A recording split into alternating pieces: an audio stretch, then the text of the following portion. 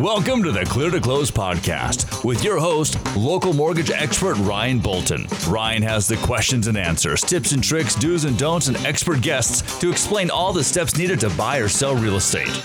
And now it's time for the Clear to Close podcast. Welcome, everybody, to the Clear to Close podcast. Today, we have the most special of special guests. It doesn't get any more special, people. This is Tiffany Lance with Horse Haven Ranch.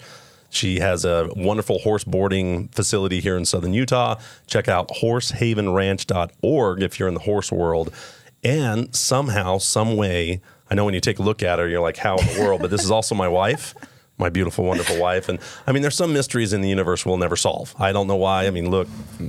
I mean, I don't know how we get there, but I thought it'd be pretty fun to bring her on. I do mortgage loans, real estate financing, and Tiffany in the horse world is probably as removed from real estate as you can be, plus she has me. So when she doesn't have really any questions, she always can come to me with questions. And she'll often have people in the horse world that are asking about horse financing or getting horse property and stuff like that and how that's different than maybe a traditional mortgage loan.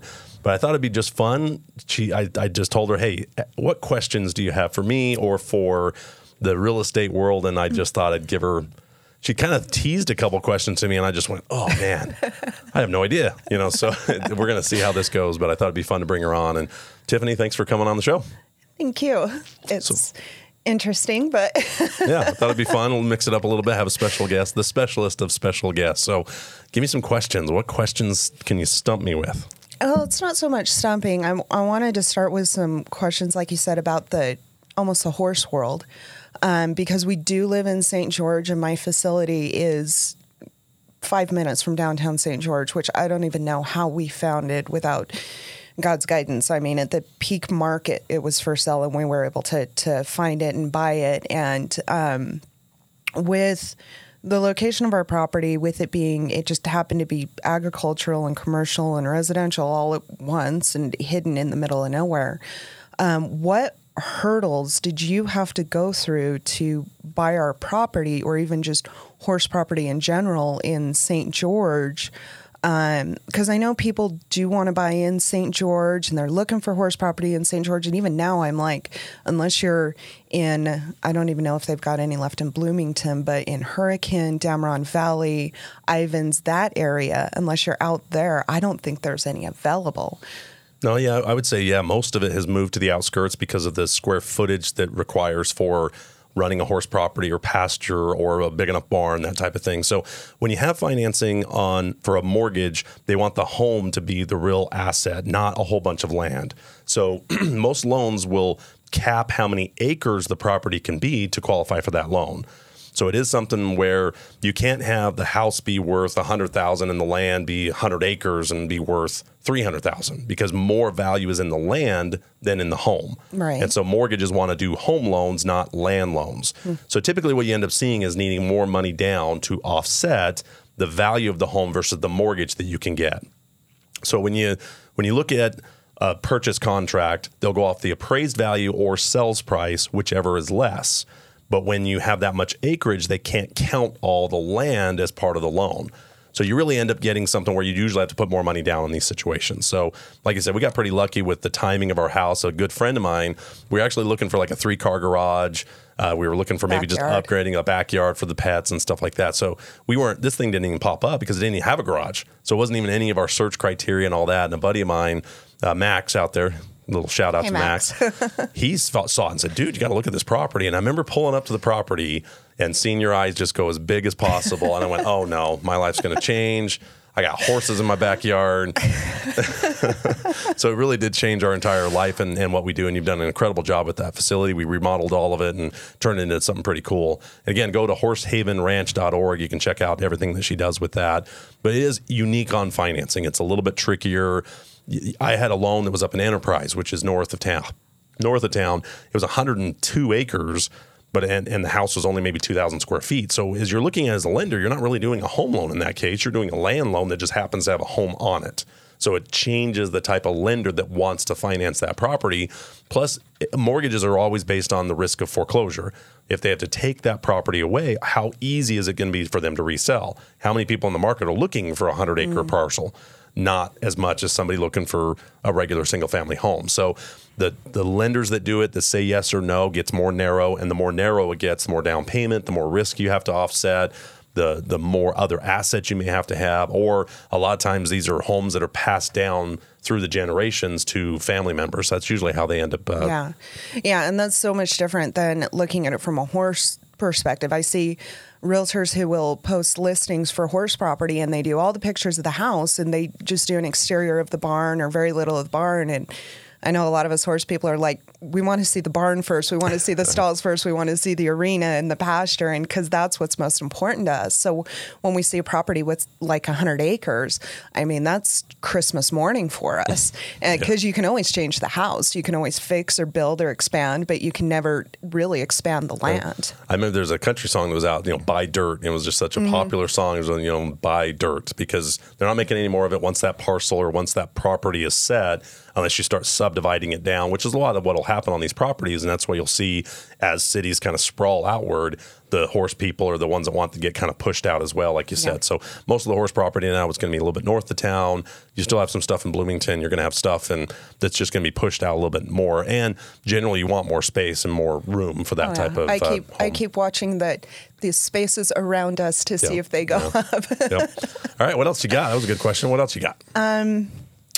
With being in St. George and having Ivins, Hurricane, all the surrounding cities, which is the best city to buy a home? And do any of them have any special financing options, or are any of them easier to finance in? That's a good question. So the best home it's always location for that particular client. Maybe they want to be near a school or shopping center or work, or there's something that they want to be in that particular area, the views they like better, or closer to I-15 or the airport. I mean, people usually will start narrowing down where they want to live, mostly based on where they work and play.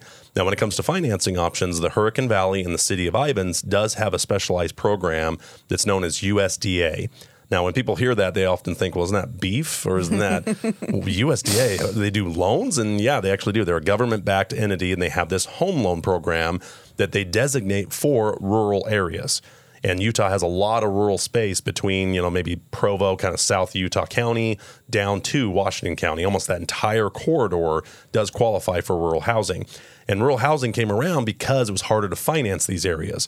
It was harder to finance things where the bank wasn't right there. And so there was a need that the USDA kind of came up with. Will it change, though, with Hurricane growing how it is? Will they actually change the designation and everything? So the maps actually changed a few years ago, and they kind of said, wait, we want to dial it. We don't want those maps to kick in yet. So yes, Hurricane itself has gotten big enough. The population's big enough. Even most of Ivins is. At one point, it was only half of Ivins. It was weird. It's like, if you're on this side of the road, you get the loan. If you're on that side, you don't. And they kind of dialed the maps back to make sure that program was still available while things were tightening up. And they just haven't let the map kind of happen again. But I remember last year was supposed to happen. So Hurricane was supposed to kind of lose that designation. Now they've allowed it to go probably another year. You got an election year. You're probably going to kick it down the road one more year. But there is a specialized program for those areas for 100% financing that makes it a little bit cheaper to finance a home. But they have guidelines as well. They're very strict on debt ratio. They're very strict on how much income you can earn. So they're a property location and how much income to qualify for that program. Outside of that, there's not anything else. It's like, okay, if you live only in Ivins, you get a better loan or better rate, because they don't want to redline certain areas or pull out areas that have any favoritism other than that designation of rural and certain income. It's called a USDA loan. So that's a good question too. Well, so I'm on Facebook groups, and one of the main groups that I'm on is the Utah Equestrian Community. Shout out to all my friends. But I do see a lot of, hey, we want to move down to St. George. I know when you drive past Ivins, which for a lot of people, it's kind of northeast of St. George. When you drive past Ivins, you've got Dameron Valley, Diamond Valley. You've got... there's like Winchester Hills is up there. Winchester Hills, you got Central, where you actually have a home that's for sale that you've renovated, and is all that under USDA? Yes. So as soon as you get north of about, and it's based on the address, they'll have kind of coordinates on it. You can go to their website, you can put in income, you can put in where the address is and see if it qualifies. So if people want to look and see if they're looking at a property that qualifies, what's the web address they can look at? If you just Google USDA income or property eligibility usually pops up right away, and it takes you to that page, and it'll have like a little map that you can put on, or you can call me. You can call my office, and I can review it with you. But generally, I think it hits right about Ledges. That Ledges, Winchester Hills, everything north of that qualifies. So anything Bayo Central, a lot of times it's tied to the zip code. So kind of with St. George, it has some unincorporated areas, so sometimes that falls under the St. George zip code. And that's where Ivans was really kind of tricky because it was half of Ivans. So it was really weird on the map. Now, I tell you, I had two of them that were right like 2 blocks or a block away from qualifying, and it was like right there. But that was a few years ago when the maps were kind of this weird half of Ivans. But still, anything that kind of gets outside of the St. George, Washington, Santa Clara bubble, anything gets kind of past that still qualifies. Yeah, there's anything Hurricane Valley. So if you even go east of Hurricane, like Laverton, Tokerville, Leeds, Apple Valley, Springdale, Hilldale, I mean, all that whole corridor. I mean, more of it does qualify than doesn't, but it is something where there's the kind of that bubble of Washington, St. George that doesn't qualify. Yeah, because my hay supplier is up in Dameron Valley.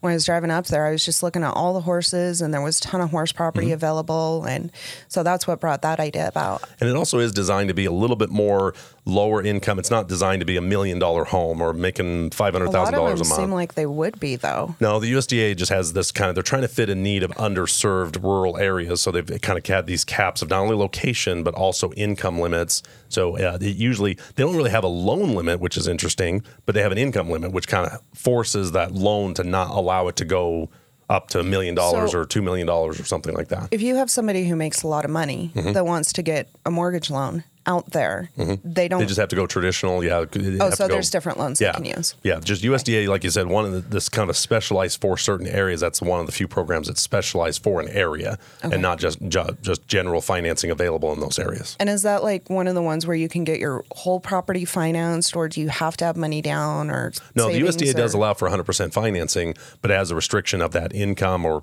and that type of thing. So there's going to be pluses and minuses with every loan, whether it's an FHA, USDA, all these acronyms, all these abbreviations. Right. They all are trying to fit some sort of underserved need, and that's what capitalism is designed to do. Is hey, there's a need in the market. We can fit that need if we figure out guidelines that we're comfortable with.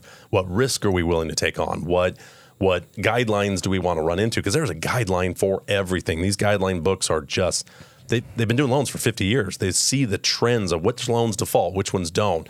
Which areas do we want to serve? What rate to term? How much loan to value do we need to do? I mean, they're always analyzing their risk and trying to figure out where they can either fit a need that's underserved, or if they're getting hurt with a loan program, they start to say, okay, why does this loan keep going bad? Yeah. Well, because of we're not putting enough money down, or our credit scores are too low, or job history isn't good enough, or something like that. So, Okay. What else you got for us? So let's talk about investment properties. Okay. So you've got, like I said, you've got one that just went on the market up in Central. I think our first house was Bonadilla Boulevard, wasn't it? Okay. From there, we moved down to St. George, and you started doing a lot with building, developing, that kind of thing. When you first got started, what do you wish you would have known before beginning in investments? That's a good question there. So you don't know the whole story until you get third-party opinions on it. Anybody that brings you kind of a deal, they've got rose-colored eyes. They all do. They come with you with the hottest thing since sliced bread. They come to you and say, oh, this thing's going to be worth $4 million when we're done with it. Yeah, but what's it worth now? What repairs? It always is something. There's a saying that says it always costs more and takes more time. It always costs more and takes more time. That's always what it does. So you want to give yourself a little bit more room when you are doing a rental property or when you're doing a fix and flip, or when you're trying to go from your primary residence to buy another home and turn your old home into a rental. And I'll tell you, not everybody's cut out to be landlords. Not everybody's cut out to be real estate agents. Not everybody's cut out to be fix and flip wholesalers.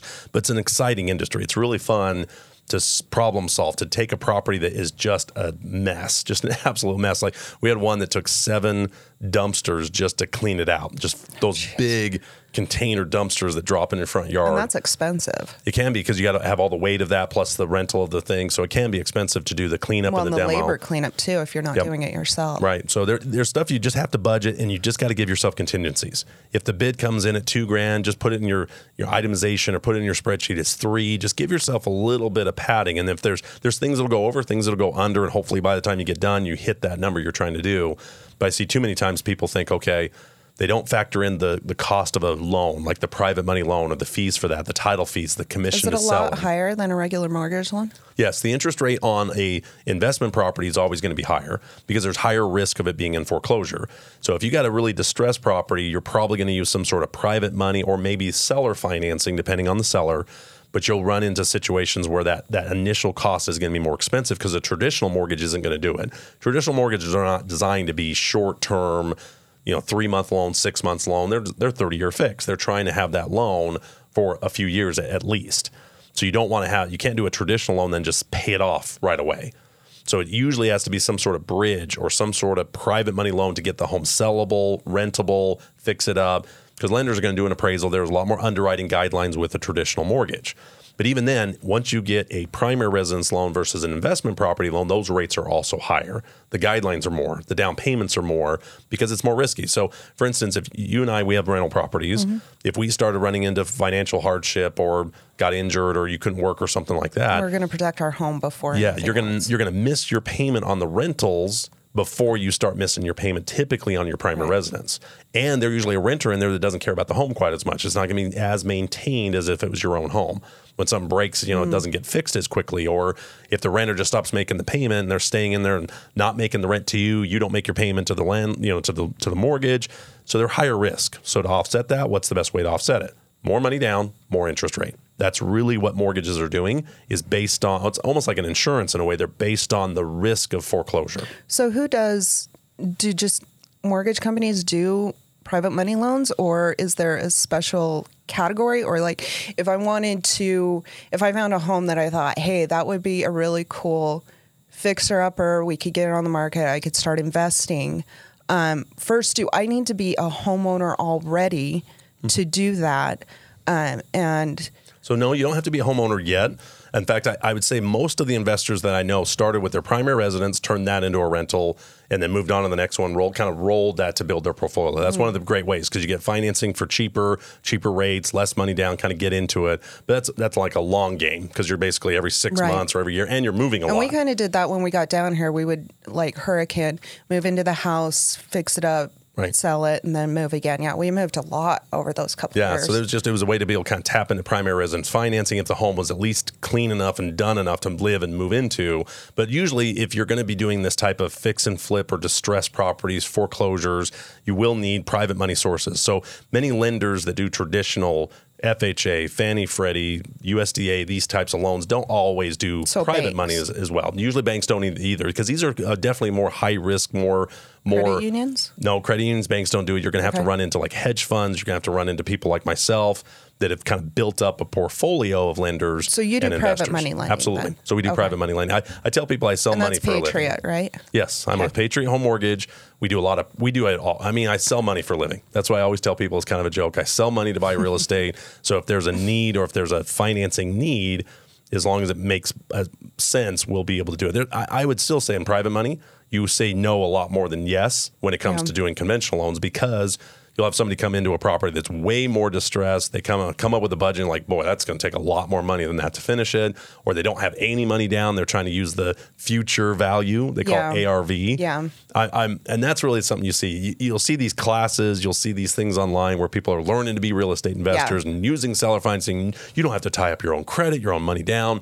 Sure. And now that you said that, all our phones are going to pop up with it. Yeah, now that you said it. But it's funny, though, and they go in these weird waves. I'll see, even they'll have these classes of how to become a real estate investor without any money down, don't use the bank's money, all that kind of stuff. Don't tie up your credit. And yeah, that stuff does exist out there.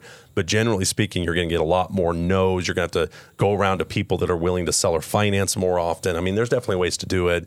But most of the time, you're going to have to build up some money to put down, or at least the money to do the repairs. You wouldn't believe how many times people come in and say, I can get this house for $200,000. I need a $300,000 loan, and it will be worth $400,000 when I'm done. It's like, well, then the lender, the person, the investor, the private money person's putting up all the risk. Yeah. You could have something go wrong. You could find out the foundation's cracking, the roof's done, and you find out your budget's blown up, and you just go, well, never mind, I'm out. Sorry, it's your problem. And that's what lenders want to offset that with. Hey, you got to have some skin in the game. You got to have down payment.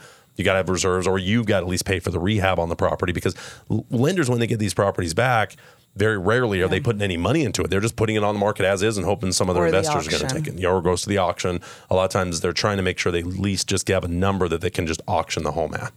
Okay. So you would need money down then to be an investor. Generally, yes. Is it generally 20%? I've always heard that percentage. Yep. So you can do 15% down on a straight rental property financing, but generally rates are better when you get to that 25% down. So a lot of times that's where it's a rolling of another property or that type of thing into the down payment. Now, when you're talking like private money, it's very much based on the property, the exit strategy, the condition of the home, like how many repairs it's going to need. So it is something where it really is more case by case. There's not like set guidelines for private money. It's more just two people coming together and saying, hey, I like the deal. I like my return. I like my risk. I will loan that money to that general contractor, to that person. And the more you start doing, the more these opportunities will start coming up. But I'll tell you, the first couple deals are going to be a little thin. You're kind of building that business. You're going to have a little money into it to begin with, or you're going to have to give up a little more of the profit if you bring in a private money investor. So that's what makes it kind of fun. There's not just a cookie cutter ABC guideline. It's what's the deal, what's the exit strategy, what's the risk, and here's the rates and terms we're willing to do. Where's the best area to do investment in Southern Utah? It really depends on location's really important. Real estate's all about location. That's why a home that's sitting in Malibu is going to be different than one that's sitting in Barefoot, Idaho.